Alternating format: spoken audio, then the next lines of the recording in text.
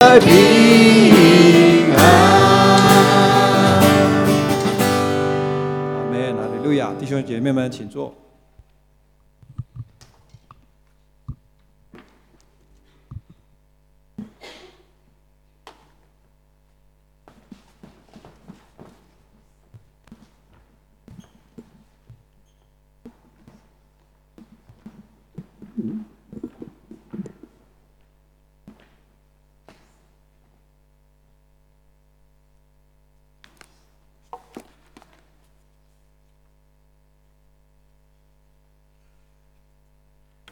罗马书第8章18到28。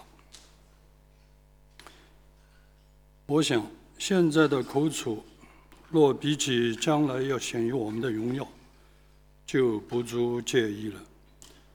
受造之物切望等候神的种子显出来，因为受造之物伏在虚空之下，不是自己愿意，乃是因那叫他如此的。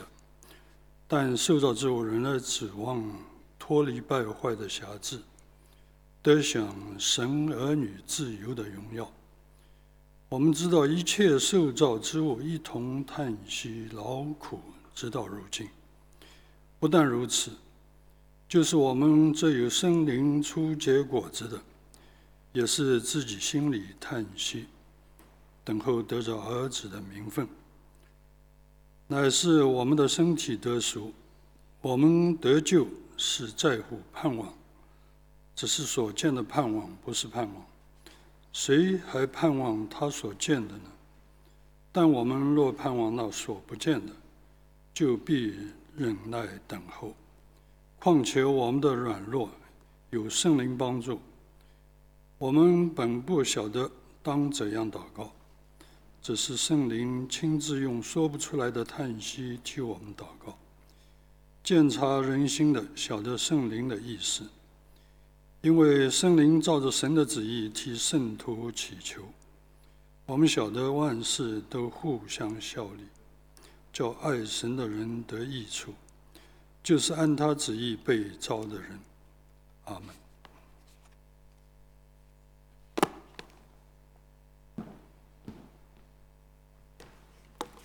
弟兄姊妹平安。好，我们首先低头祷告。亲爱的天父，我们感谢你，赞美你，你是何等美善的神。主啊，没想到我们能够来到主的面前，我们的心就满了欢喜快乐。主啊，我们谢谢你，你必然等候，要施恩给我们，你必然兴起，好怜悯我们，因为你是公平的神，凡等候你的都是有福的。主啊，我们感谢你，你借着耶稣基督从死里复活，拯救我们，叫我们有活泼的盼望。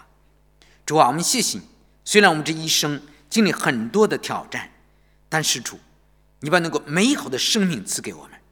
主啊，谢谢你，我们每一次来到你的圣殿来敬拜你，来赞美你，都是来能更深的认识你，更深的明白你的话语，让我们在一生一世的道路当中都能走在你公义良善你为我们所命定的路上。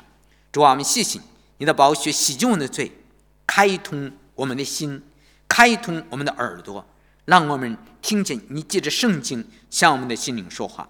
愿你的圣灵在我们的中间运行，祝福我们每个弟兄姊妹，听我们的祷告，奉主耶稣的名求，阿们。今天我们继续讲罗马书，我们的题目呢是受苦与将来的荣耀。我不知道你觉得你受苦吗？在这个世界上没有一个就是一生一直走在平安顺利的人，没有这样的。每一个人在他的一生当中都要经历各种各样的苦难，各种各样的苦难啊！我们的身体是吧，有劳苦啊，我们生活中劳苦愁烦，我们身体有衰老，有疾病，是不是啊？最后还要面对死亡，是不是啊？在更不用说，在这个世界上，我们现在很少提这个受苦这个题目，懂了吧？因为世人都是追求外面生活的安逸，是不是外面很体面肉身活得很好，是不是没有一个人愿意受苦，没有人愿意受苦，也没有一个人想受苦。但是说白了，也没有一个人不受苦，每个人不受苦啊。我们基督徒呢，我们追求这个灵里生命的成长、长大、成熟，我们需要随从圣灵，不随从肉体，是不是？我们要付出代价来，我们每一个人都需要受苦的啊。最近啊，一个姊妹，她的小孩子呢，她是要中考了，她想呢让她的孩子去就是政府的学校，知道吧？因为她说那个成绩好的学生啊，就可以不交学费，就免交学费，那么很多的钱，懂了吧？后来一个人告诉她说你考的学习成绩再好也没有用，懂了吧？其实呢，你不给招生办的起人那个送钱送礼的，他是不会给你，因为那个名额很少，懂了吧？名额很少，所以你只要给他送个礼，那么呢你就很容易了。你看到了吧？你对一个信主的我们一个信主的人，我们能那么去做吗？完全不能那么做，对吧？但是你不那么做呢，你无论你的学习成绩多么好，那都没有用。你的就要随家长就要奋力的工作，然后孩子要努力的学习，是不是才能上这个学校？你懂了吧？你要活出一个得胜的基督徒的生活来，不是容易的。你说要妥协就够了，是不是？去交份礼，你送一份礼，你整个的生命你跟神完全断开了。你知道，我们在这个世界上都已经很多的时候都随着这个世界的潮流走了，我们并没有真正的走在神的路上。你要想真正的按着神那个路走，你就得要不与这个世界同流合污，不追随这个世界的潮流你要知道，我们每个基督徒，我们要进入神的国，必须经历很多的艰难，很多的艰难。耶稣是由苦难进入到荣耀，我们这些真正跟随他的人，也必定遭遇各种的患难、贫穷、疾病，各种各样的难处。你说有个老弟兄他因为他没犯任何的错，对吧？他没犯任何的错，他就是不参加这个政府的教会，结果呢就被抓起来。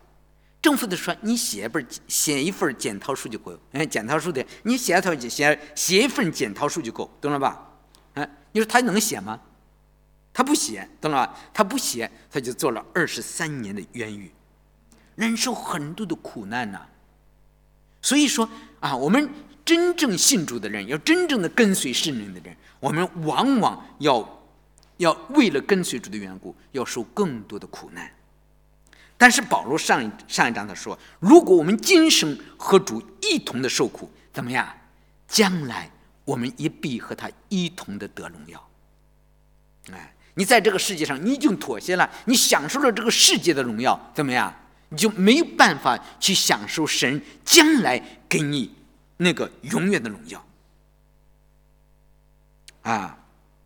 你要知道，我们如果今天要忠心的跟随主，要走舍己的路要走背十字架的路，我们其实是分担基督的苦难，我们将来也一定分享基督的荣耀所以今天保罗说我想现在的苦楚，若比起将来要显于我们的荣耀怎么样，就不足介意了。要永远的记得，我们的受苦只是今生的，只是现在的得荣耀呢，是在那个永远的将来。保罗还说过一句话，他说我们今生所忍受的这些至暂至轻的苦楚，要为我们成就将来那个极重无比永远的荣耀。你要总是想想你今生是承受一些痛苦，但是保罗说这是至暂至轻的苦楚，至暂至轻的苦楚最多50年60年，是不是像那些老弟兄可能他们在为了跟随主，他们经历很多年，但是你知道他们现在怎么样？一个一个怎么样？都进入到荣耀里了，都进来了。你知道我们今天所受的苦楚是没有办法跟将来的要显于我们的荣耀相比较的。你不知道在那里有多荣耀。我最近看了几个这个我不知道 NDE 就是濒死的经历，那些信主的等着他们一跨过今生的界限，马上进入那个荣耀的天堂了，你懂了吧？在那里他们所经历的喜乐，所经历的这一切，都远远不是这个世界所能想象的。所以说保罗说，我们今天所经历的这些苦楚，如果跟将来要显用我们的荣耀相比，就怎么样？就什么都不算了，什么都不算了。我们就是，如果你真正的看到了，我常常说，我们弟兄姊妹，我多么希望说神要敞开一点天堂的，敞开天上的门，让你从门缝里看看那个将来的荣耀。你可能要真正看到那个荣耀的话，你宁愿舍去这个世界上的一切，为了来得到那个将来的祝福，是吧？如果你看到将来神要给你的荣耀有多大的话，怎么样？就是再大的痛苦你也能够忍受，是不是啊？不仅如此，我们在苦难中欢欢喜喜的盼望将来的荣耀。保罗就是这样的呀，保罗就是因为能够看到那个将来的荣耀，所以他的在监狱里被打，是吧？遍体鳞伤，是吧？当他在夜晚最寒冷的时候，还能够祷告、唱诗、赞美神，是为什么？因为他看见了那个将来的荣耀。我们现在每个人都在受苦，所以不仅是人在受苦，整个的世界都在受苦，是吧？这里19节说，受造之物切望等候神的种子显现出来，因为受造之物伏在虚空之下，不是自己愿意，乃是因为叫他如此的。但受造之物仍然指望脱离败坏的辖制，得享神儿女自由的荣耀。我们知道一切受造之物一同叹息劳苦，直到如今。你知道吧？人类自从犯罪之后，这个世界就进入咒诅当中了，就进入咒诅。我们没可能，这个世界是一个被咒诅的世界。地受了咒诅，长出经济激励，是不是？人需要汗流满面才能得糊口。一切受造之物都牵连，万有都伏在虚空之下。我不知道你是不是感觉到这些？为什么？因为人一犯罪之后，整个的世界都已经被罪污染了，万事万物都偏离了神当初造他的目的。所以说，我不知道你是不是承认，我们今天这个时代是一个完全被罪恶、被受死亡罪恶所辖制的一个时代。人们完全的，比如说像同性恋这些东西，完全英语叫 perversion 懂了吧？完全的败坏了人的本性，偏离了人受造的目的。人受造是要什么呀？来荣耀神的。可是今天怎么样？人都在享受罪中之乐，因为人都伏在虚空之下。这是说不是自己愿意，人没有一个人这样愿意，而是被迫不得已的。是因为人犯罪，他必须承受犯罪以后所带来的后果。是因为那个叫他如此，神叫你伏在罪恶的手下受刑罚。我想你要真正的认识到这一生所犯的罪，你承受多少痛苦，你到了天堂上的时候，你会说什么呀？神啊，我再也不犯罪了，因为我知道我因为犯罪在地上受了多少的苦难。我再也不重复我过去的这一生。我希望能老老实实、谦谦卑卑的永远的活在神面前，再也不从神面前出去了。凡事都是虚空，所以这里说人类一切受造之物怎么样？一同的叹息劳苦，直到如今。整个的受造之物，神整个的创造，包括大自然，包括其中所有的生物，其实都是这样，一同的叹息人类在叹息，万事万物也在叹息。而且什么呀？当叹息，一个人受苦的时候叹息，是不是当你高高兴兴，你会叹息吗？不会，其实都是在受苦，而且是这个劳苦的原文是 labor， 就是实际上说的是指的妇女分娩的时候的能阵痛你知道耶稣说了，说将他再来的时候，那时候战争、瘟疫、地震、饥荒，这一切都是产难的起头。那里的其实就是那里也是 labor， 对吧？用的是同一个词。你知道吧？妇女的产痛，它是一阵一阵的。今天的世界也是这样，大火过去了之后怎么样？瘟疫来了，瘟疫还没有结束的时候，战争来了，是不是啊？战争、洪水、地震，这个灾难是一阵一阵的。我在网上听了一个牧师说，明年可能有更大的，你知道吗？苦难，在这个世界上的灾难永远没有停息的时候。你不要想有一天终于这个世界太平了，你可以过太平的日子，没有，是不是啊？1880几年，这个洪秀全就建立了太平天国，真正的太平了吧？永远没有。整个的自然界，整个的宇宙都在惨难的阵痛中呻吟叹息。我们知道今天这么多的灾难，就是耶稣再来之前的预兆啊。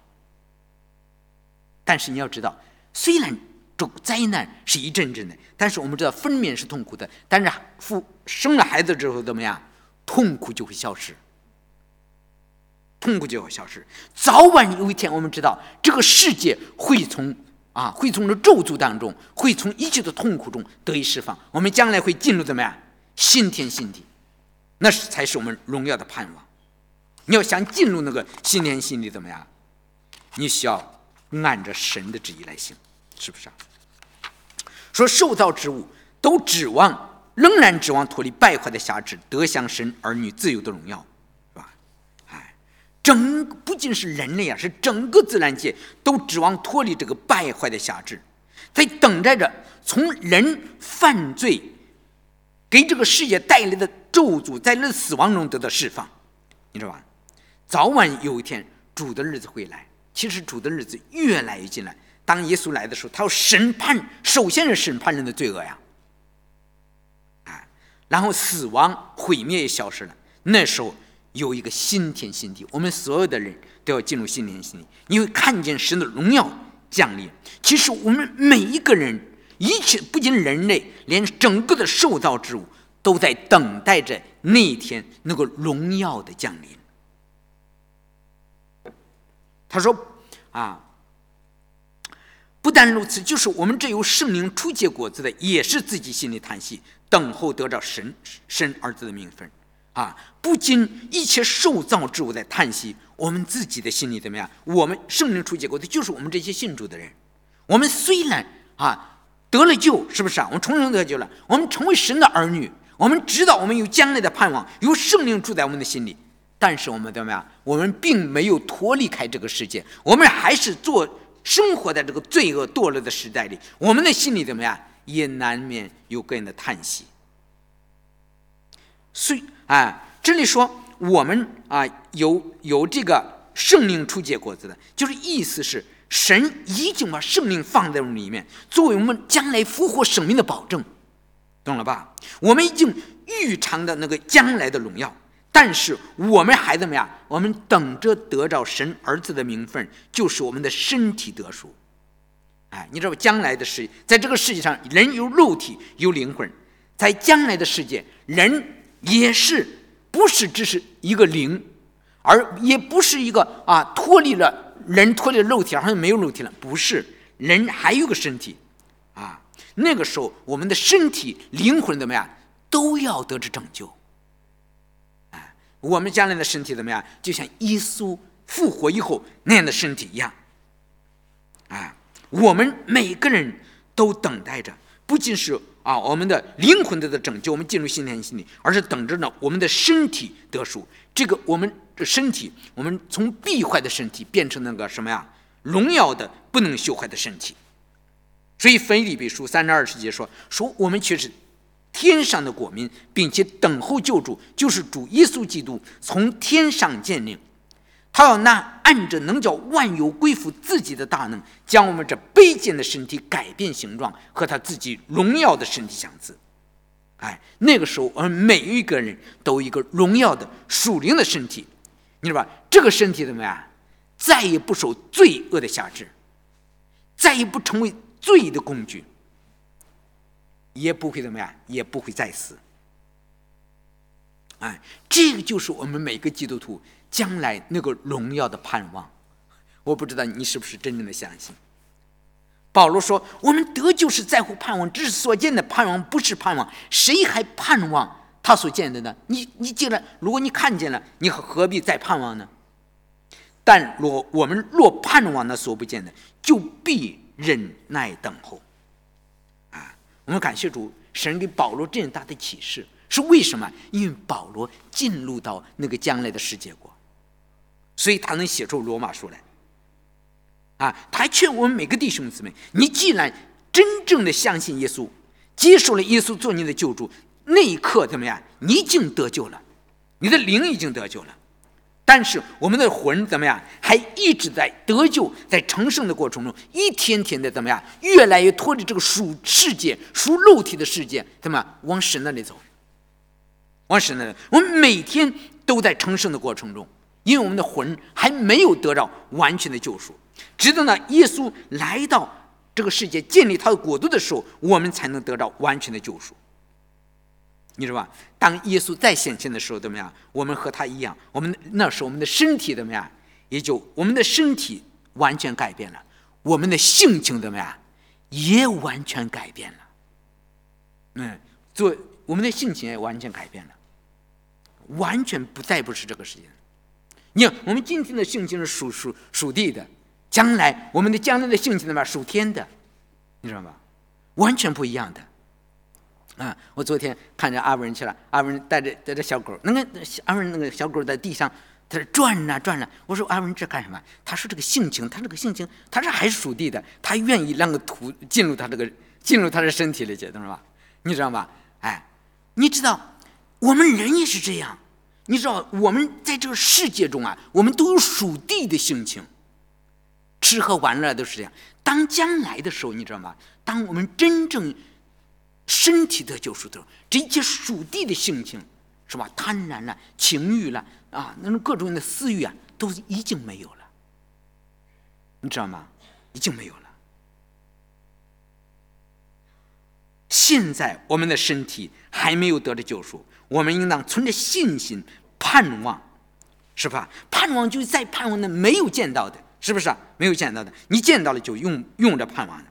所以如果我们盼望那所不见的怎么样，就当存忍耐的心，忍受我们今生所承受的一切的什么，一切的苦楚即使我们的生活中很多不如意的地方，但是我们知道神他永远不失信，我们信靠他的良善，信靠他的智慧，耐心的等候他的应许。你要知道今生的一切都是暂时的，而那个将来的荣耀和福分却是永远的。有的时候我们在这个世界上，你知道吧，要一直的在受苦当中，很难懂了吧？但是你不要担心，你知道吗？为什么呢？我们有圣灵的帮助。26节说，我们况且有圣灵帮助，我们本不晓得当怎样祷告，只是圣灵亲自用说不出来的叹息替我们祷告，鉴察人心的，晓得圣灵意思，因为圣灵是照着神的旨意替圣徒祈求。我们要知道，我们每一个人天然的生命都是脆弱的，不仅说就是说我的信心软弱，我会叹息，我会呻吟。就是那些强壮的人，他们也是这样的；信心坚强的人，他们也是这样的。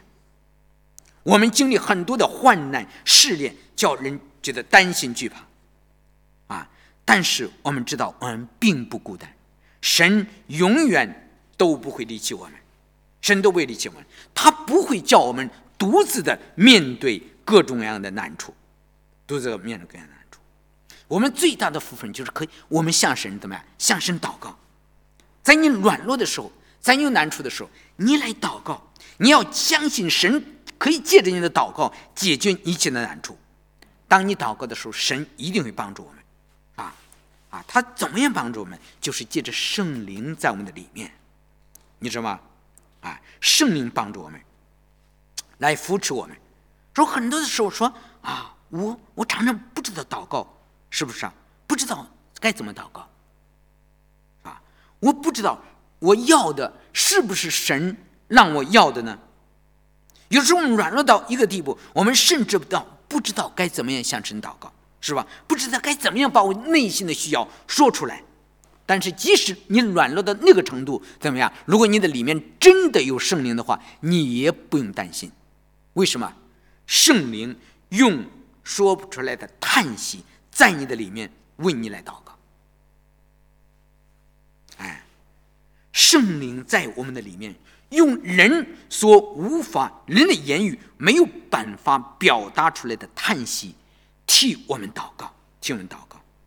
因为我们自己祷告，常常祷告了很多，但是不知道常常没有得到神的新应许，是因为我们不知道神的旨意。我不知道你有没有这样啊？你祷告了很久，神也没有答应你的祷告，是因为我们在自己的旨意中祷告，知道吧？但是如果圣灵在你的里面替你祷告的话，他是按照神的旨意来替你来替你祈求，那么他的祷告怎么样？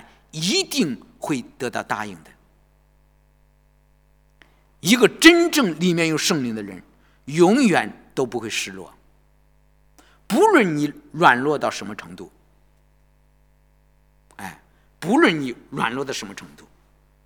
神总是会把你扶持起来的，这就是我们的盼望。28节说，我们晓得万事都互相效力，叫爱神的人得到益处，就是按照他的旨意被召的人。我们在一生当中需要经历很多的艰难苦楚，尤其是在走信仰的路上。我有的时候尤其是常常看看上一代的那些圣徒，懂了吧？他们面临多少的挑战呢？都是我们连想都不敢想象的，是不是啊？就像王明道，是不是啊？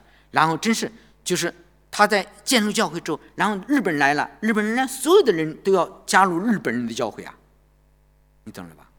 想想，你知道那日本人他不参加日本人的那个中华基督教团，他在听里面，那么日本人就叫来把他招去啊，他知道他进去他都出不来了，你明白吗？所以说那很多的祷告，整夜的祷告啊。所以说我们没有那么多的祷告，是因为我们没有遇到那么多的挑战。整夜的祷告给弟兄姊妹，结果当他祷告的时候怎么办？结果他倒从日本宪兵队里走出来了，而且没有参加。我们想想都害怕，懂了吧？但是我们知道，所有临到基督徒身上的事都不是偶然的，都是神在我们生命中的工作的一部分，是吧？都是要塑造我们的信心。很多时候我觉得，我的信心已经够大的了，神给你一个挑战，却发现你的信心怎么样，完全的垮掉了。但是神会让万事都互相效力，不管是好事还是坏事，你知道吧？所有临到你身上的事情都不是白白，都不是突然的。神让这些事情发生，都是为你效来。如果你真正的爱神，他一定会让你得到益处。不信主的人，他永远看不到苦难中的益处，没有一个人愿意苦难。不爱神的人，他经历了苦难，也不一定能够得到益处。只要你真正的爱神，他最终神让这些事情发生，是为了你的益处。你知道最后一节就是让你塑造成他儿子的模样。神在你身上做雕刻的工作，你想做就是像一块石头一样，他要雕成个雕塑来，就必须用凿子、用锤子、用斧子，把你的棱角角完全给你剁了去啊！你想这样的工作是很痛苦的事情。但是神的目的是最终要把你磨成神儿子的形象，让你能够真正的效法耶稣，而且最终的是让神得着荣耀。你要知道，你要真正的信神，其实神他能改变你的每一个环境，不论你现在的环境是什么样，不论是什么样子，神他一定会改变你的处境。他所做的一切都是为了你长远的利益，不是你为暂时的啊，觉得哎呀，我生活的舒服安逸，完全不是，完全不是，哎，完全不是。一个跟随主的人，在世上常常经历各种各样的苦难难处，越是爱主的人怎么样，他常常经历的难处越大，常常经历难处。但是你知道后边啊，这是下章说神所预先知道的人，就预先定下效法他儿子的模样。其实说白了，就是要塑造我们每个人的生命，最后把我们塑造的像谁一样？像耶稣一样。要知道，我们每一个人被神拣选都不是偶然的，都是被神所预定的，早已经在创世之前就预定好了。保罗说，神在创世之前就在基督里拣选了我们，要我们在他的生命上有份，要我们在他的圣洁上有份。我们每个人要知道，受患难都是神所命定的。所以当你身受苦难的时候，你要想想，你要知道万事都互相效力，叫爱神的人得到益处。你要真正的是一个神呼召的人，他一定会给你带来莫大的益处。如果你要真正的相信这些的话，你就可以从一切的征战、一切的试炼、一切的逼迫和苦难中得着安慰。你知道神有一个荣耀的美好的目的。我以前讲过啊，以前在哈尔滨教会有个老弟兄，你知道吧？他是非常聪明的人啊，知道吧？他是东北人，你知道吧？他是中国当初那5个带头造原子弹的一位，知道吧？你知道吧？你想那个时候，他辛辛苦苦，他们原子弹造好了，这就要爆炸，对吧？在爆炸的前提，突然上边发出了一道命令，要求所有参加原子弹工作的人必须政治过关。我想你这政治过关，你都知道什么意思了。不仅说那个时候的要求又红又专呢，我想这话只有在大陆的人才能理解，知道吧？不仅说你的技术上，你的这个知识上是吧？你的能力上能够过关，你的政治上还要过关，怎么样？不能有成分不好的人。所有那些成分不好的人都必须都不能参加爆破，你懂了吧？你知道吧？这个弟兄他是个弟兄，你知道吧？他解放前都已经信主了。他的父亲就在1948年的时候突然发了一笔小财，买了一些地，到了1949年怎么样？就划成地主了，你懂了吧？划成地主了。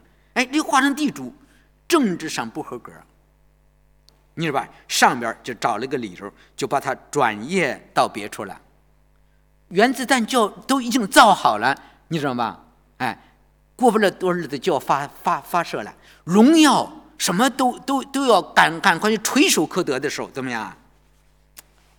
那个时候悄悄的就把他打发走了，远远的离开这个发射原子弹的地方，懂了吧？转业了。64年的时候，原子弹爆发了，举国一片欢腾。但是这一切的成就、一切的荣誉、一切的奖励，给他有份吧？完全没份了，完全没份了。你想想，我是信主的，是不是？按说信主的不是事实，神要祝福我吗？你懂了吧？所以呢，他就在一个边缘的地方，就默默就是承受这些了，懂了吧？承受这些，他也没有看到，当时没有看到任何的神给他的益处。有益处吗？光觉得自己好像他很郁闷他只有常年的把这些痛苦深深的埋藏在他心里的深处。等到10几年过去中国的政治形势都改变了，也不再提身份了，懂了吧？他呢也慢慢的怎么样抬起头来了。他开始呢给他共同制造原子弹那些同事联系，怎么样？却发现他们都遭辐射，怎么样？都死光光了，没有一个人活着，只有他自己，因为把他打发的离着那个造原子弹地方特别远，懂了吧？他享受不到原子弹爆炸带来的荣耀，也不受原子弹爆炸所带来的辐射，是不是啊？所以呢，只有他一个人健健康康的活着，他高兴的不得了了。这时候他才看到神在其中的美意，万事都互相效力，叫爱神的人得的益处，就是按照神的旨意被召的人。原来神就是借着这种痛苦、这种羞辱来救他的命啊！当初他怎么能知道呢？所以他无论走到哪里去，都来传扬，说我必不致死，仍要存活，并且要传扬耶和华的作为。他在教会里热心的侍奉，到处给人做见证，因为他知道神虽然剥夺了他当时的那些虚浮的荣耀，却让他得着怎么样？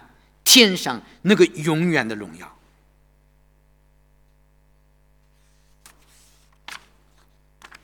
知道吧？你知道弟兄姊妹，我们整个的盼望不是今生的，不是今生的，然后我们专心的盼望耶稣基督再来的时候要给我们带来的荣耀。这个世界是一个罪恶的世界，你没有意识到吗？人性里充满了罪恶，从个人的征战都是不可避免的。神却要让我们这些真正信主的人，在这个世界里好像明光照耀，把生命的道怎么样表明出来。我们在这个世界上怎么能够活下去？只有靠着耶稣，只有靠着耶稣。耶稣基督能够释放我们，让我们的心灵可以得到自由，让我们自由的怎么样？自由的去顺服神，自由的去忍受苦难，自由的去饶恕别人，自由的去爱，自由的去服侍别人。尤其是在面对任何的痛苦的时候，任何的冲突的时候，甚至为了信仰遭受逼迫的时候，我们的心里怎么样？没有任何的苦毒怨恨。你知道，我们要真正的要爱我们的仇敌，为那些逼迫我们的祷告。我们知道神他一定会让万事都互相效力，叫我们从其中得到益处的。所以说，不论我们的生命中有什么样的遭遇，不管是快乐的经历还是痛苦的遭遇，我们知道这一切怎么样，都是神的恩典，都是神的恩典。你今天也许没有看到，其实都是神的预备，要让我们的生命来长大，来成熟。你知道，很多的爱主的人，在他生命中发生的事，看来都不是什么好事，你知道吗？你自己想想。但是你知道，这都是神预先已经定好的、预定的。没有这些苦难，你的生命就不会改变。神他知道我们每一个人，他在我们每个人的身上都有一个目的，都有一个计划。当你成了基督徒以后，怎么样？他的手，那只看不见的手，都在你的生命中开始做工了。你不知道，你不知道。所以弟兄们，每一次我们想到试炼，想到征战，想到逼迫，想到患难，我们可能吓得浑身发抖，你知道吗？因为我们太软弱了。但是如果你要想到，你要在经历这一切的试炼、痛苦之后，你的生命会长大，你的灵命会成熟，神会让你的生命能够配得进入那个将来的荣耀，让你得到益处。怎么样？你借着你所经历的试炼，让你脱落那个软弱的本性，让你有更多的爱，更多的包容，更多基督的性情。那你还会害怕吗？你就不会害怕了。你知道，神给我们安排的任何一个环境，都是神让我们学习成长的机会。每一次受苦，都是神让我们蒙福的机会啊！所以我们弟兄姊妹，在试炼中，是吧？我们不丧胆，我们知道神他不会丢弃我们，他不会丢弃我们。我们的地上虽然有这个患难，但是这个短暂的苦难，将来总有一天要让位给那永远的荣耀。永恒荣耀。所以我们不必叹息，我们不必叹息。我们今天遭遇的苦难，是我们将来得荣耀的什么保证？你今天遭遇的痛苦越大，当主再来的时候，主会给你更大的荣耀。我总是想到一个牧师他说的话，他说大的仇敌就是大的食物，因为在民数记那里说仇敌就是我们的食物，大的仇敌就是大的食物，小的仇敌呢就是小的仇敌，小的食物，没有仇敌呢就没有食物，没有食物你天天没有吃的怎么样，你就饿死了，是不是啊？所以我们的生命中遇见大的试炼，就是大的患难，就是神给我们大的祝福。如果你遇见一个小的试炼呢，就是一个小的祝福。如果你的生命中四平八稳，什么事都不发生，你就得不到祝福，得不到祝福。所以说弟兄姊妹，我们今天在这个越来越靠近主来的时候，你知道吗？罪恶各种的东西都在我们的生命的周围，我们不是恐惧甚至消极的等待着，而是能够热切的盼望神的荣耀的全能能够给我们带来的自由和释放。我们每个人都这样，我们外面有环境，外面有环境中各种的挑战，我们的里面呢还有自己罪性的本，是不是啊？自己里面的罪的本性。但是你知道吗？我们不只看这些，我们虽然外面的环境让我们害怕，但是我们不是没有盼望的。我们不是只是住在这个世界的里面，我们更多的是我们住在哪里面？我们是住在主里面。我们是住在主里面，我们看见的不是这个世界，看到人的罪恶，看到的是人的败坏，我们看到的超越了这个世界，我们看到了神那个永远的荣耀。这个世界当然这些看到的就是死亡、疾病，是不是？但是我们看见那个永恒的神，我们看见神的怜悯，看见神的慈爱，看见神拯救的大能，知道吧？你知道，我们每个人将来都会跨过这个短暂的今生，而进入到那个永远的荣耀里。神就是借着我们今天所遭遇的一切，好让我们配得那个永远的荣耀。好，我们低头祷告。亲爱的天父，感谢你，谢谢你在茫茫的人海中拣选了我们每个弟兄姊妹，让我们做你的儿女。我们今天活在肉身之中，有劳苦重担，难免呻吟叹息。但是主，我们感谢你，我们在耶稣基督里，我们有那个美好的盼望。我们不仅我们的灵魂得到拯救，将来有一天我们的身体也会得到救赎，这个必朽坏的身体变成不朽坏的身体，对我们来说这是何等大荣耀的盼望，何等大的福分。主啊，求你帮助我们，在我们人生不断的征战当中，你赐下圣灵做我们随时随地的帮助，替我们祷告。主啊，我们感谢赞美你。